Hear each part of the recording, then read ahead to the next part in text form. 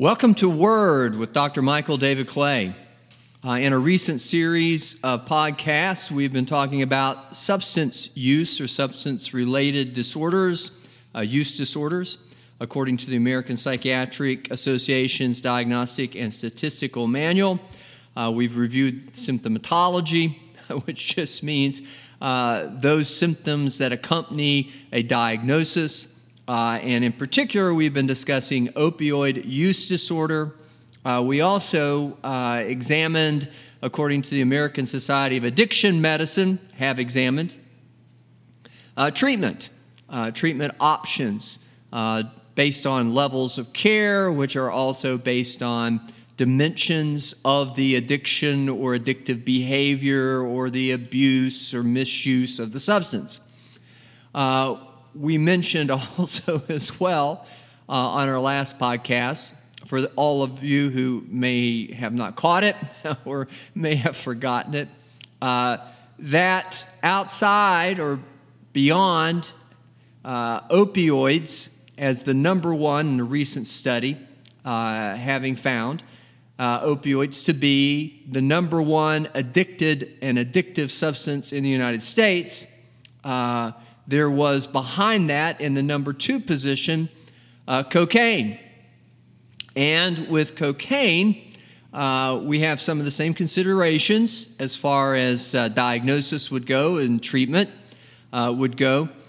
But for the sake of at least acknowledging stimulant use disorders, the prominence, the prevalence of, again, late in the United States in terms of overall substance misuse, which would include abuse and dependence. But also, additional to that, take a look at the specific criterion so that you might see the similarities when it comes to, once more, a pattern of abuse and dependence as with symptomatology as you would make the diagnosis. And this is, as we mentioned or discussed in our last podcast as well, this would be more universal and generalized across all the substances that would be considered to be or would be seen as addictive, would make it into inclusion into the American Psychiatric Association's Diagnostic Manual of Mental Disorders, which then again would imply a sickness. It's a disease model, an illness. And for the sake of, again, stimulants, as we did with opiates, I think it's worthwhile to go ahead and specifically cover as much universal or general symptoms, but make them have specific application, provide specific application to the use of a stimulant. Now, in, again, very broad terms, stimulant-related disorders, broad meaning, includes a number of different substances. I have chosen it because it hit the number two spot on, again, this recent study of addictive and addicted chemicals, substances, most addictive and with the greatest amount of addiction in the United States. But stimulant-related disorders, as much as cocaine falls into that general category, can include any sort of amphetamine-type substance or anything that otherwise would be considered to be a stimulant when taken in the body, or as the body would react to it being taken, it would do so in that manner of other stimulants, such as cocaine. So what that basically means is there are certain effects that go along with that would then fall in, once again, to this general category of stimulant-related disorders. So, as much as it's been several podcasts ago, we went over opioid use disorder in that same sort of a way, a general category, with, again, an established pattern of use or symptomatology that would suggest a pattern of misuse, we're going to do the same thing for stimulants. So in order to be diagnosable as a stimulant use disorder, there must be a pattern of amphetamine-type substance, cocaine, or other stimulant use that leads to clinically significant impairment or distress. And we're going to see that in at least two of the following symptoms that I'm going to go over or read, which actually I'm going to cover 11. So you just have to have two of the following 11 to be diagnosed as a stimulant use disorder. But it must occur within a 12-month period, which in and of itself is somewhat of an extended period of time. So if it's within that 12-month period, then again, two of the following 11, what we're going to cover here in a moment, you would consider it to be stimulant use disorder, whatever the substance, amphetamine-type substance, cocaine, or other stimulant. The first symptom would be the stimulant is often taken in larger amounts or over a longer period than was intended. Again, the same as we mentioned or discussed when we looked at opiates. There's no difference.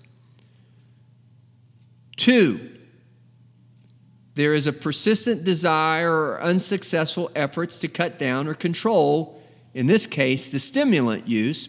But once again, the only thing that changes between opiates and stimulants, according to the DSM, Diagnostic and Statistical Manual of the American Psychiatric Association, is that it is a stimulant rather than an opiate, as is then the categories of stimulant different than the category of opiates or opioid. Number 3, symptom 3. You only have to, once again, have 2 of the 11 that we're covering presently. Third of which would be a great deal of time is spent in activities necessary to obtain the stimulant, use the stimulant, or recover from its effects. Again, the same as we said with opiates. And by now you should be able to beginning to see the beauty of the American Psychiatric Association's Diagnostic and Statistical Manual when it comes to substance use disorder, and probably one of the most beautiful things, if I again could use that adjective to describe science, scientific efforts, pursuits, would be parsimony. The notion of simplicity. Certainly, stimulants affect the body in a different way than opiates, but when it comes to looking at a stimulant use disorder or a diagnosis of stimulant use disorder, the way that the substance affects the body is parsimonious. It's simplified. It's universal. Again, you're going to see some differences, obviously, in the substance, the symptoms of the effects of the particular substance, because one's, again, in a category of stimulant and the other is in a category of opioid. And once more, we looked at that in some depth last podcast, discussing how basically the system is binary, the operational system, the bodily operational system, the hedonic system, the homeostatic response, all the neurotransmitters that go into sympathetic and parasympathetic nervous system, how those need to be balanced, etc., etc., etc. But when you look at substance-related or substimulant, particularly in this discussion today, stimulant use disorder, substance-related or addictive and addictive disorders,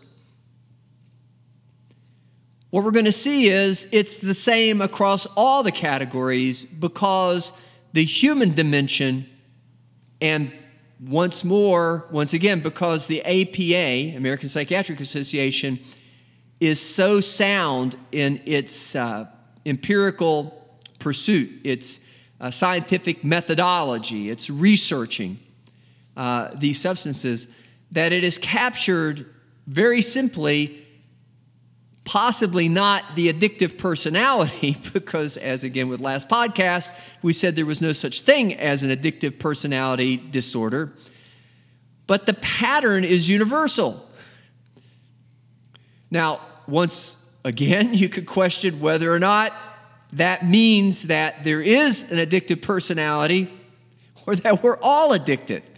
And I am probably, or at least inclined to addiction at some level. I'm led to believe, my own personal opinion would be that it is probably more the second than the first, the latter rather than the first, in that to be human is to, by sort of instrumentally so implication, to be potentially an addict.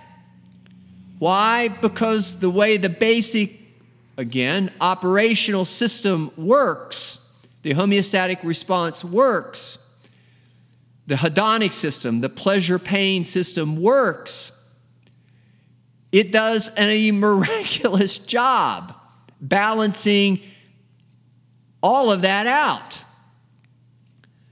Once your brain figures out through I guess in this case it would be the reaction, the response that has precipitated a particular release of neurotransmitters, whether internally or externally generated, the stimulus, not stimulants, but the stimulus, the cause for a particular response.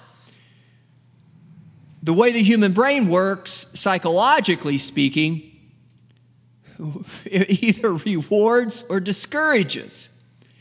And when I get into the psychology of thought, willpower in particular and choice,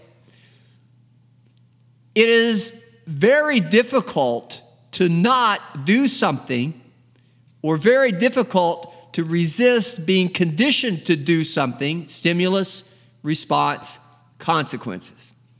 Consequence would be the, again, reaction physiologically, but it translates with pain and pleasure to either reward or punishment. Pain would be punishment, reward would be pleasure. But the human brain is designed to analytically, I complimented the American Psychiatric Association, empiricism, the empirical model, as much as, again, it is sound in terms of validity, the research, the way that one goes about measuring, and then with that, the reliability of the tools or instruments used, the process, all of that is innately human. It is refined when we talk about science and empiricism to the extent or degree that we're looking for these benchmarks of highest quality standard, of validity and reliability, but the human brain operates the same way. The paradigm may not be as refined, the methodology may not be as established, and there is quite a bit of refinement that can take place. You go to school and learn, and the more you learn, the more you appreciate learning, and you appreciate how to flesh out those things that are valid, to accept premises, hypotheses that are valid, and reject those that are not valid. And you know how to go about testing that to make sure you've got it right. That's learning in general. Science is just taking it to an art form. Research methodology has been elevated to an art form. But it's in us all to do that. But when you begin to look at then the inclusion of a substance, whether it's intentioned, as in, oh, you're in great pain, what can we give you that will alleviate the pain? Or, randomly so, oh, look, if I use this, then I feel this particular way. If I do this, then I feel this particular way. If it's good, then we're saying it's going to be rewarding, and we're going to learn, be conditioned to do it again, innately, naturally, with or without conscious awareness. If it feels really good, that means whether you think about it consciously or not, or would want to think about it consciously or not, it is going to always fall into, go to that place psychologically, physiologically, the hedonic system, the homeostatic response. It's going to go to that place of, at some level, evaluation, consideration. Just because it's not conscious, does not mean it doesn't happen. But when it does happen, as we're all, again, potentially addictive creatures, that's probably the basis of our addictive nature. For there's a lot of things in life that either we do intentionally or just stumble upon that make us feel good. And if we take them to extremes, we can very much so disrupt the homeostatic hedonic response. And with that, not even be aware of the degree of the conditioning, the learning, until someone would stop us and say, wait a minute, you look like an addict. And basically, that's what we do in psychotherapy. We help individuals understand the dynamics of how this has become a conditioned response, elevating it to a conscious level for consideration, bringing awareness, also known as insight, basing it upon research, evaluation, scientific study. But we are actually tapping into empiricism that all of us possess, at least a measure of, and hopefully for the individual who is the addict, refining it, elevating it, if in no other way, but when it comes to that particular problem, whatever it is that they're addicted to, as it represents a problem, impairment, read that a moment ago, clinically significant impairment or distress, so they can unlearn it. Another term we use is counter-condition it. Gain management over it. Choose, problem solve, choose alternatives to the particulars of the addiction. But if you begin with this notion that we're all prone to addiction, anything could potentially represent a behavior, an action, and for the sake of, again, the current series of podcasts, a substance that we're going to become addicted to. It is in the human nature to become addicted because it is human nature for the body to operate on a premise that, once again, naturally inclines individuals, if unrestrained, without some degree of moderation or temperance in mind, to become addicted to it. Now, does that necessarily mean that you're going to become addicted to everything? That's not what I'm saying.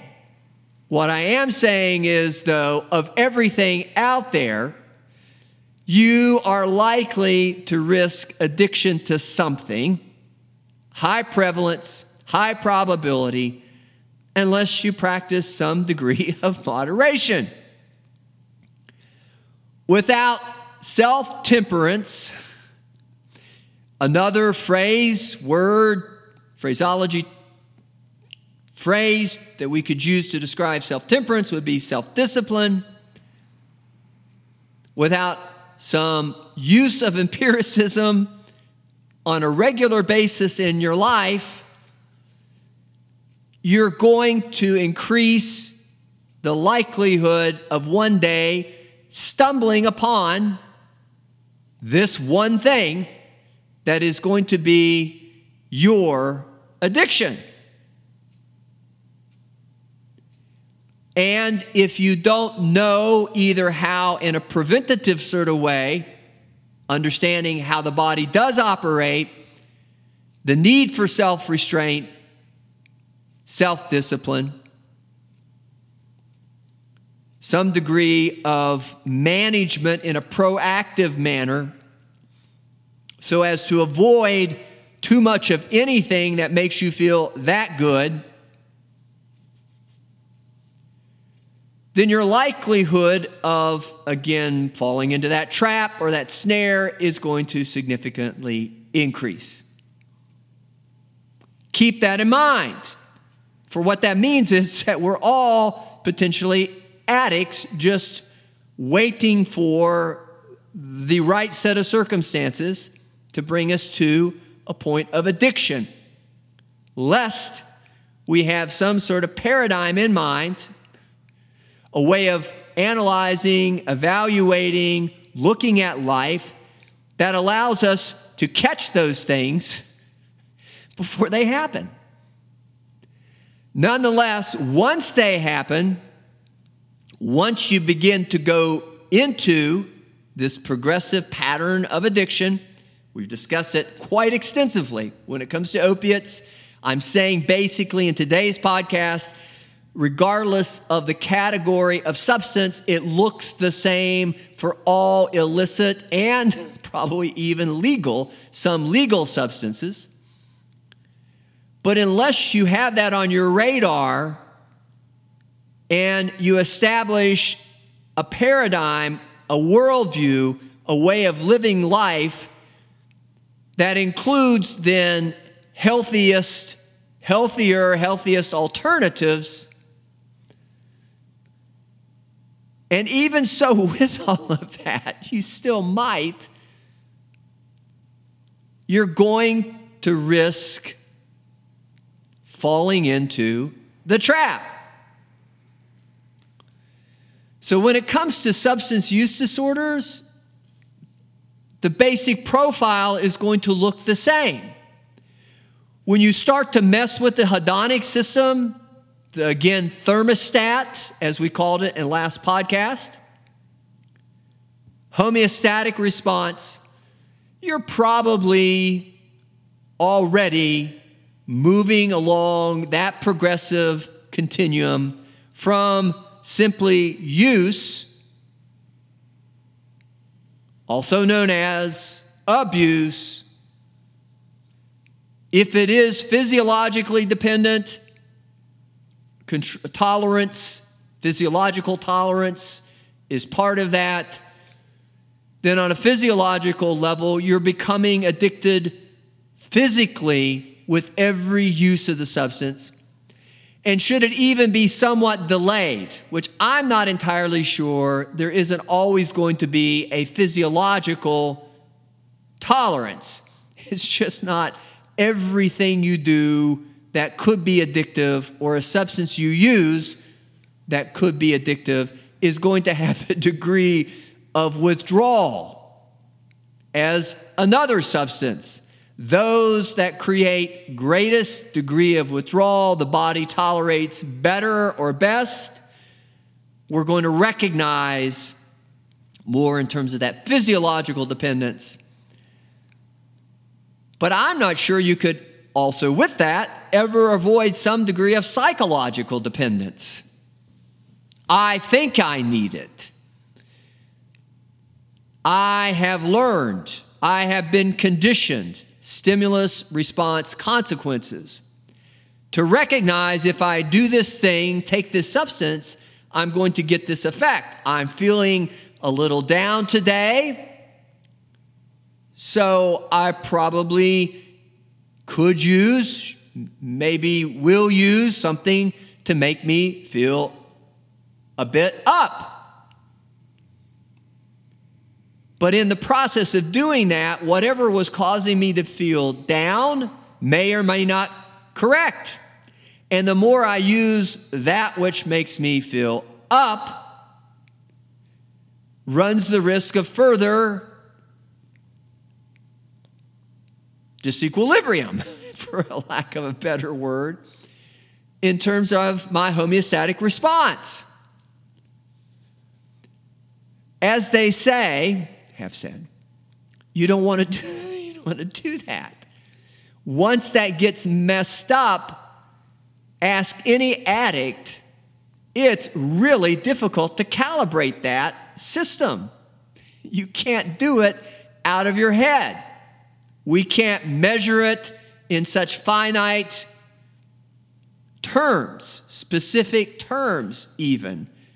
In physiology, physiological reference, more so have a clarity of not only thought, but an awareness of reality psychologically. To then, even should we have the willpower to implement such minute, such specific, such particular adjustments. We don't do that well. Addicts learn that once they begin to recognize an addiction,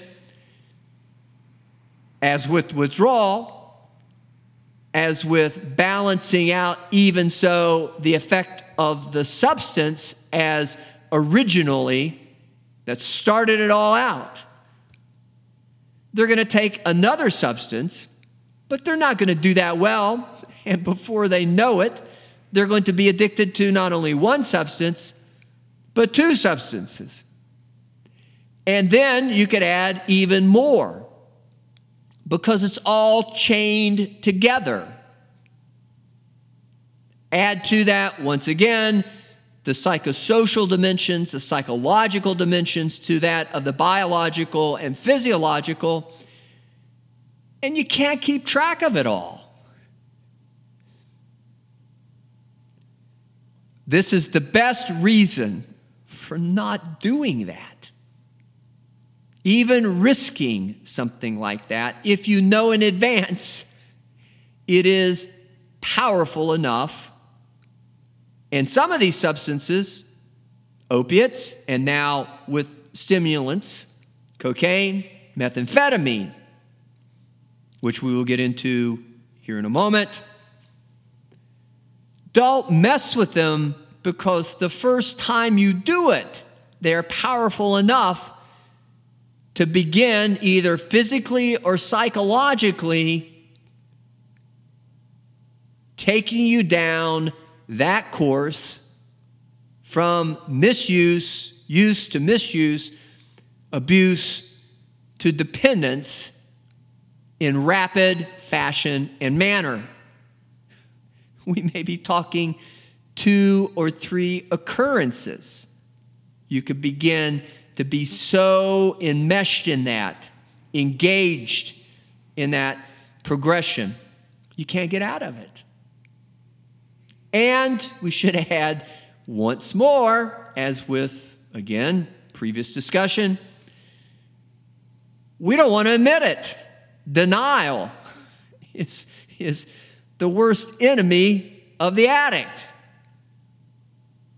I don't know what you're talking about. It's not me, it's someone else. I can manage this. I don't have a problem. Bad luck. One-time occurrence. It won't happen again. Some of that may be well-intentioned and quite honest in terms of intention.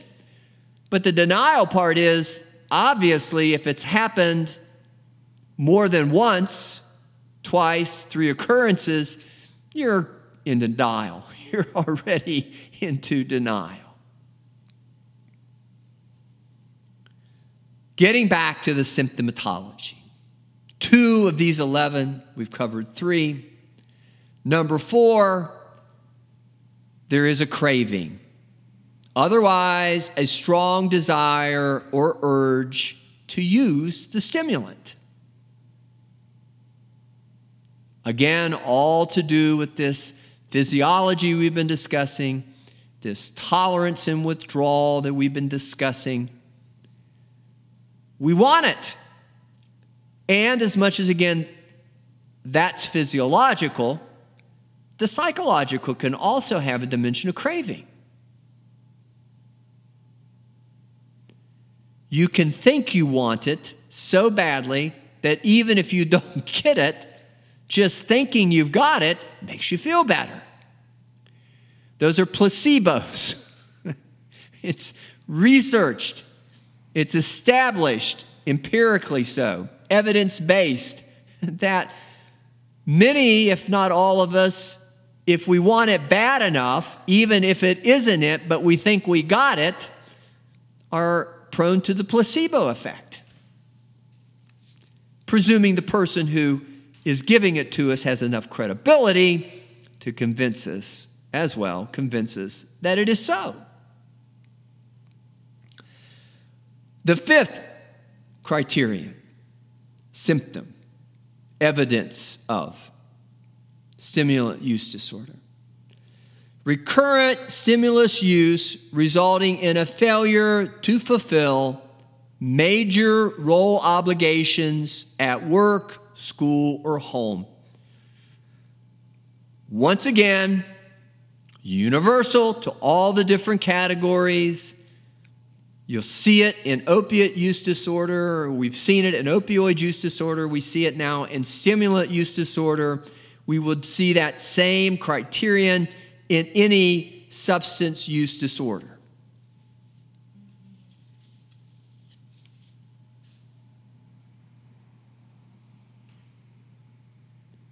Number 6, continued stimulus or stimulant use despite having persistent or recurrent social or interpersonal problems caused or exacerbated by the effects of the stimulant.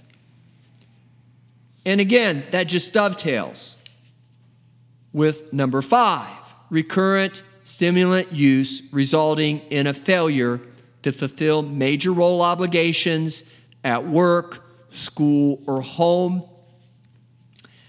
This is the clinically significant impairment. This is, hopefully so, the distress, which even with your homeostatic response screwed up, messed up, disequilibrium through the use of an illicit substance, you still would have enough of a reaction physically and psychologically that in psychological regards would be prominent enough to be able to see it, admit to it, if the denial that is so common, that goes along with not only misuse, abuse, but dependence on an illicit substance could be lessened or itself disengaged or eliminated. Hopefully, the distress and clinically significant impairment is powerful enough to get your attention. And if that isn't, hopefully there's someone around you who's brave enough, courageous enough, objective enough, considerate enough of a friend to come to you, has enough concern for you to come to you and say, you have a problem. With that, number 7, criterion 7, Important social, occupational, or recreational activities are given up or reduced because of stimulant use. You don't function as well. You might be functional. You might be able to do the minimum necessary to stay alive, maintain minimal social relationships, occupational functioning. But overall, you can not only see the decline in these major categories, all the primary ones, socially so, psychosocially so, but it's inverse. As your substance use disorder turns into substance abuse, as within that substance use disorder then turns into some sort of a dependency upon the substance in that category or that covering or that title over that title of substance use disorder. The inverse is the further along as it progresses, the functioning declines. Now, it could be a positive correlation in this sense. The greater your use of illicit substances that are illicit, the greater your social impairment. But either way that you look at that, they're correlated, undeniably so. With that, criterion 8, recurrent stimulant use in situations in which it's physically hazardous, which then begins to capture this notion of it could harm you. But not only you, it could harm someone else. Number 9, stimulant use is continued despite knowledge of having a persistent or recurrent physical or psychological problem that is likely to have been caused or exacerbated by the stimulant. If any of these criterion speak then directly to denial, it would have to be, I would think, number 9. You continue to choose to use the illicit substance despite knowing of a problem that doesn't go away physically or psychologically, and also some degree of an awareness that that problem was likely to have been caused or exacerbated by the stimulant. Denial? No. But to be in denial presupposes, as we've mentioned before, you have to have some awareness. So you really aren't in denial, and explains why I choose to say you're lying to yourself. Because yourself is screaming you have a problem, and that the illicit substance is, if not the problem, becoming as prominent as the original initial problem itself in terms of creating more problem, more trouble, more difficulty. Psychological. Denial is psychological. Number 10, tolerance. I've mentioned it already in today's podcast. Tolerance is defined by either a need for increased amounts, noticeable amounts of the stimulant to get or achieve intoxication or the desired effect. You need more of it to get the same effect as what initially in the beginning took less of it. The substance, illicit substance. Or a diminished effect with continued use of the same amount of the stimulant, which means you may not increase so that you get the desired effect, the illicit substance, the amount taken. But if you don't, you're going to notice it. You're going to know it. And we call that withdrawal.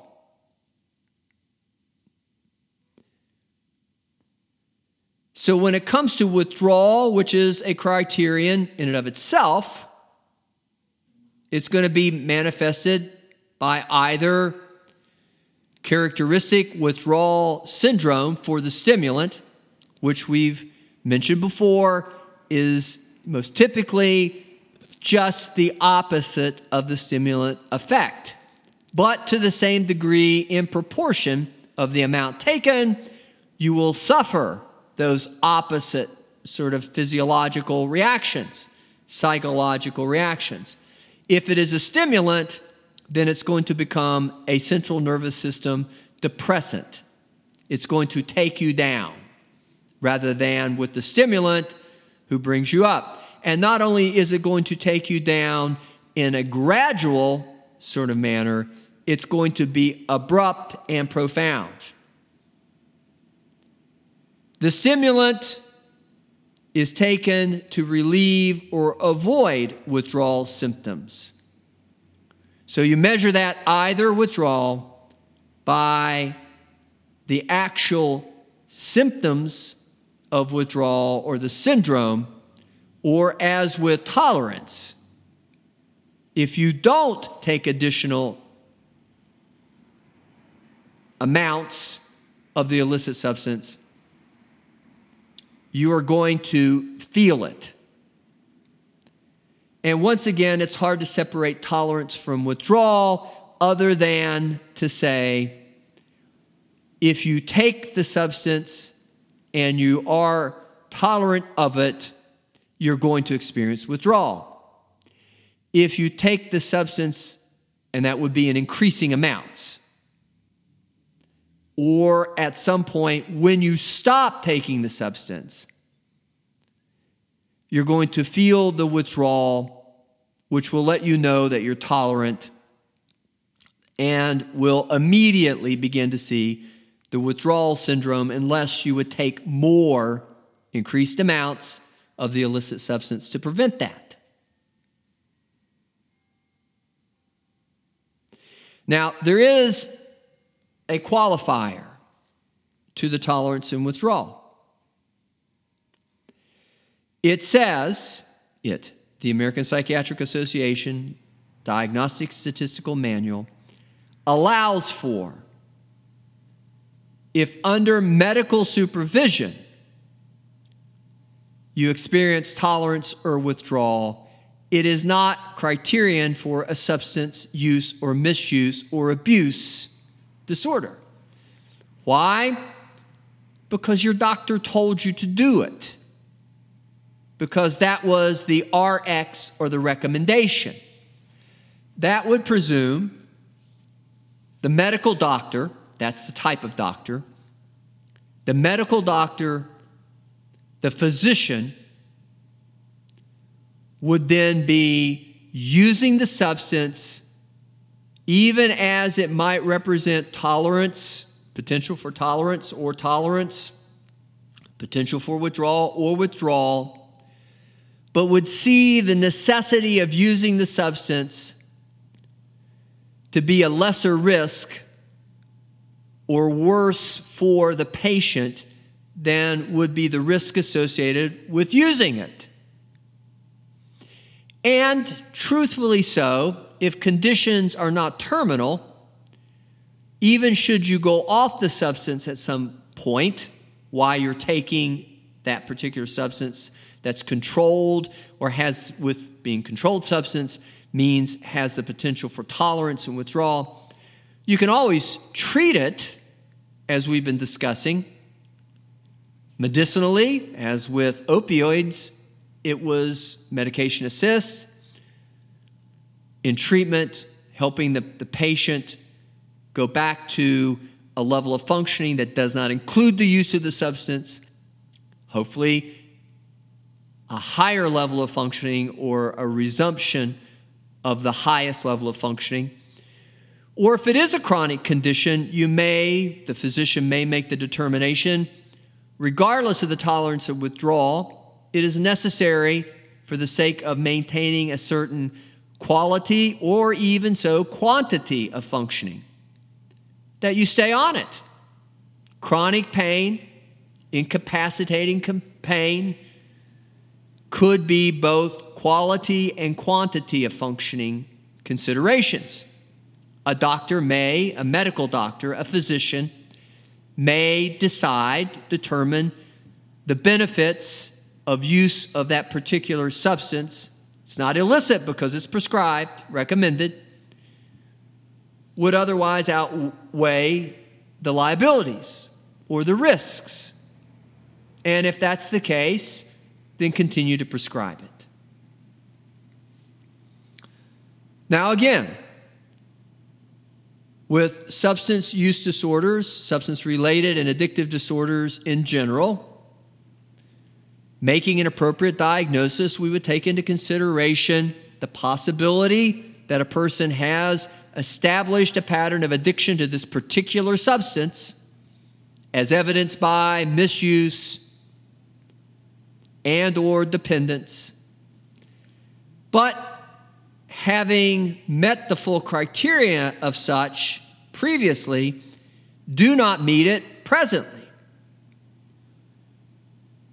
And that would be for at least 3 months, but less than 12 months or a year.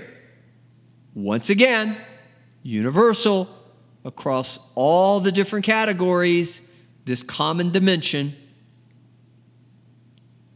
We'd call that early remission. It's important to note that because there is also with that the idea that the longer you're in remission, the lesser the risk of relapse overall. So that can be very important information. Treatment-wise, or if it should come up that for whatever reason, not necessarily with cocaine or methamphetamines, but we'll go back to the opioid, you may actually need a pain medicine at some point in the future. But even with stimulants, amphetamines, they can be prescribed, but you may not want to prescribe them to an addict.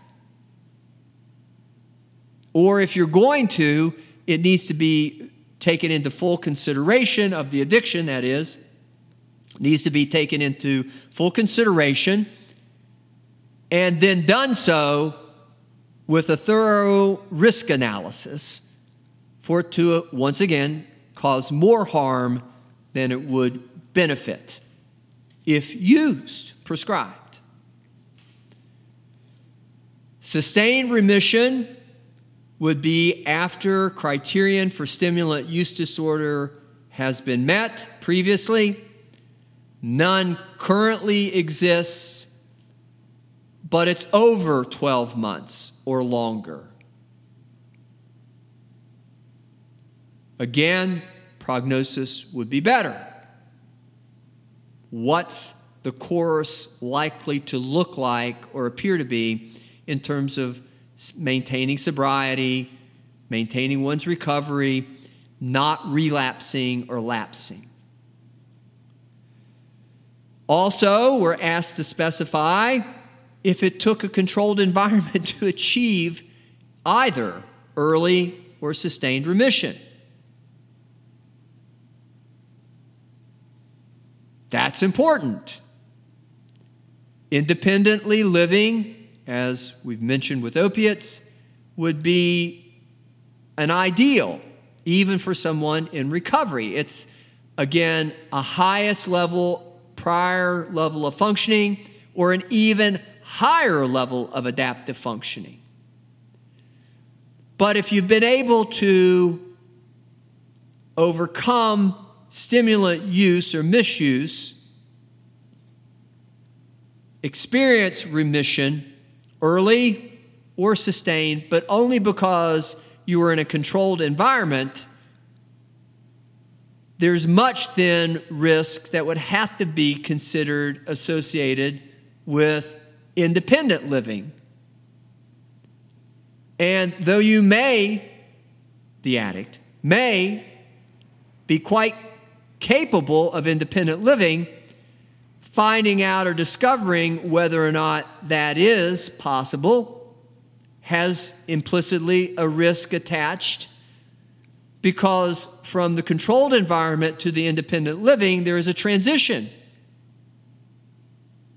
And as we've discussed with treatment options, according to the American Society of Addiction Medicine, sometimes it takes a very controlled environment to achieve sobriety, but that correlates to a higher degree of addiction. But coming out of that circumstance then necessitates a more gradual or progressive transition from the more restrictive, higher intensity level of care to a less restrictive level of care that would be commensurate with independent living. You're not in a hospital. You're not in a partial program. You're now going to outpatient treatment. You're receiving aftercare. You're attending support groups. A person who needed the level of structure as with a controlled environment is probably going to run great risk if thrown into an independent circumstance or situation where their environment is not controlled. So the strategy would be to transition them. Another way of saying that would be step down. Gradual, progressive movement toward independence. Now again, when it comes to stimulant use disorders, you're going to have also the opportunity to specify whether, if still active, not in remission, but active, whether it is mild, 2 or 3 symptoms present, moderate in severity, 4 to 5 symptoms present, or severe, as in 6 or more symptoms. That speaks again a lot to level of care, as in treatment strategy, as in formulating a successful treatment plan with the end of sobriety in mind. So the takeaway from today's podcast is, 1, outside of opioids, heroin, there's a lot of individuals who are abusing cocaine and other stimulants, amphetamine type, prescribed, manufactured, lab produced, manufactured legally so, clinical, as well as methamphetamine, which can be concocted or cooked up in a lab, but it's not legal. And because the recent studies indicate there is that degree of prevalence and measure it as such a problem, we decided to take a look at it on the podcast. It also gives us a context in which to look at, or at least allows us to backfill this concept of the homeostatic response and the fact that humans by nature are inclined to risk addictions. With this red flag warning, don't do it if you can prevent yourself from doing it. Once you do it, you've already taken the first step. Not that everything will become an addiction, physiologically dependent. Although of all the illicit substances, the first use is a misuse because you're not supposed to use it. That's why they're controlled substances. And if they are used, that's why medical doctors and physicians have to prescribe them. But in case you would need some recognition as well of what the criterion are for a diagnosis of stimulant use disorder, we went over those. But for those of you who have been through all of the podcasts thus far, when it comes to substance-related disorders, as we looked at opioids to this point, you're going to recognize, become aware of the familiarity that all the criterion are pretty much the same. But that, again, seems to, and at least for me, anecdotally, justify the consideration that we all have this addictive potential. Maybe we're not all addictive personalities. That's probably, in its own way, a progressive sort of refinement of all the bad things that go along with an addiction. But we need to recognize it's got to be closely tied to the human nature, or there wouldn't be such a prominent effect. We would not even be having a discussion about, well, is there addictive personality?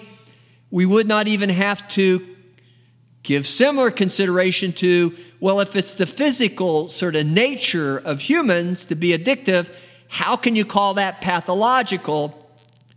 Which means you really can't, because it is normal, adaptively so. There's a purpose and benefit, or we would not be where we are in terms of everything else around us, as we would measure then our prominence when it comes to the hierarchy of life on earth, so to speak. But nonetheless, you don't know what your number is when it comes to what's going to punch your ticket. You don't know what you're going to become addicted to. But at least beginning with that premise that we're creatures of habit, or on a physiological level, there's a potential for, because of all the biochemistry, the homeostatic, hedonic system, homeostatic response, all of us run a significant risk of addiction. But it may also speak to the fact that that's why, in a preventative sort of way, if we're going to be addicts, we need to be health addicts. We need to identify the healthiest alternatives, or as that would fit into adaptability, our place in terms of the food chain, the natural selection process, why we are superior. And rather than in our mind believe we could alter what is the basic template, maybe we should be more inclined, though it is something defined for us, nature defined it. If you go changing that, you're going to run the risk of maladaptive reactions and responses. And with that, even the possibility that if you change it too radically, we may not be able to adjust to it. And if we can adjust to it, what is it going to look like in relationship to everything else that's naturally going on in our psychosocial and natural environment? Again, it is an incredible, a miraculous sort of balancing act of the ecosystem and the individual participants. And it's taken many, many, many years, if not generations of humans, if not life itself, evolution, to get us here. How could you expect what's taken that long to achieve this level of intricacy in terms of balance, that you could do something to so profoundly change that balance and not expect an adverse consequence. If not, ultimately compromise our ability to make those adjustments in concert with all of these factors to the point where it risks our life. And we all know, we've stated, I know, those of you who have listened to the podcast before, you know, adaptability is measured life in its first quantity, but also as close to that being first, its quality. And addicts risk both. And not only are they taking themselves into those high-risk sort of categories of actual life or the quality of life, but they're dragging, pulling, because we are so interconnected, not only with our natural, but again, our psychosocial environment, the rest of us with them. And the cost of that in terms of the overall human species, family, culture, society, nations, civilization, humankind, human evolution, all of that can be so compromised at a very base level, especially when prevalence becomes as high as to make it on the list. 85% relapse who give up or try to quit. What this recent study has suggested are the most addictive substances in the United States. They relapse within the first year.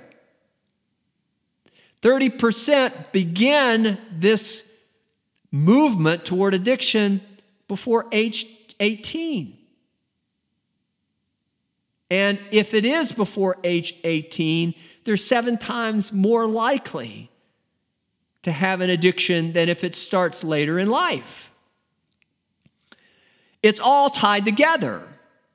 How we conduct our life, how we choose to live our life, by what standards of wellness and health speaks as much to whether or not we do or don't do, use or don't use, discriminately or even so indiscriminately, an illicit substance to get a particular, especially when it becomes conditioned, conscious, subconscious awareness, to get a particular effect.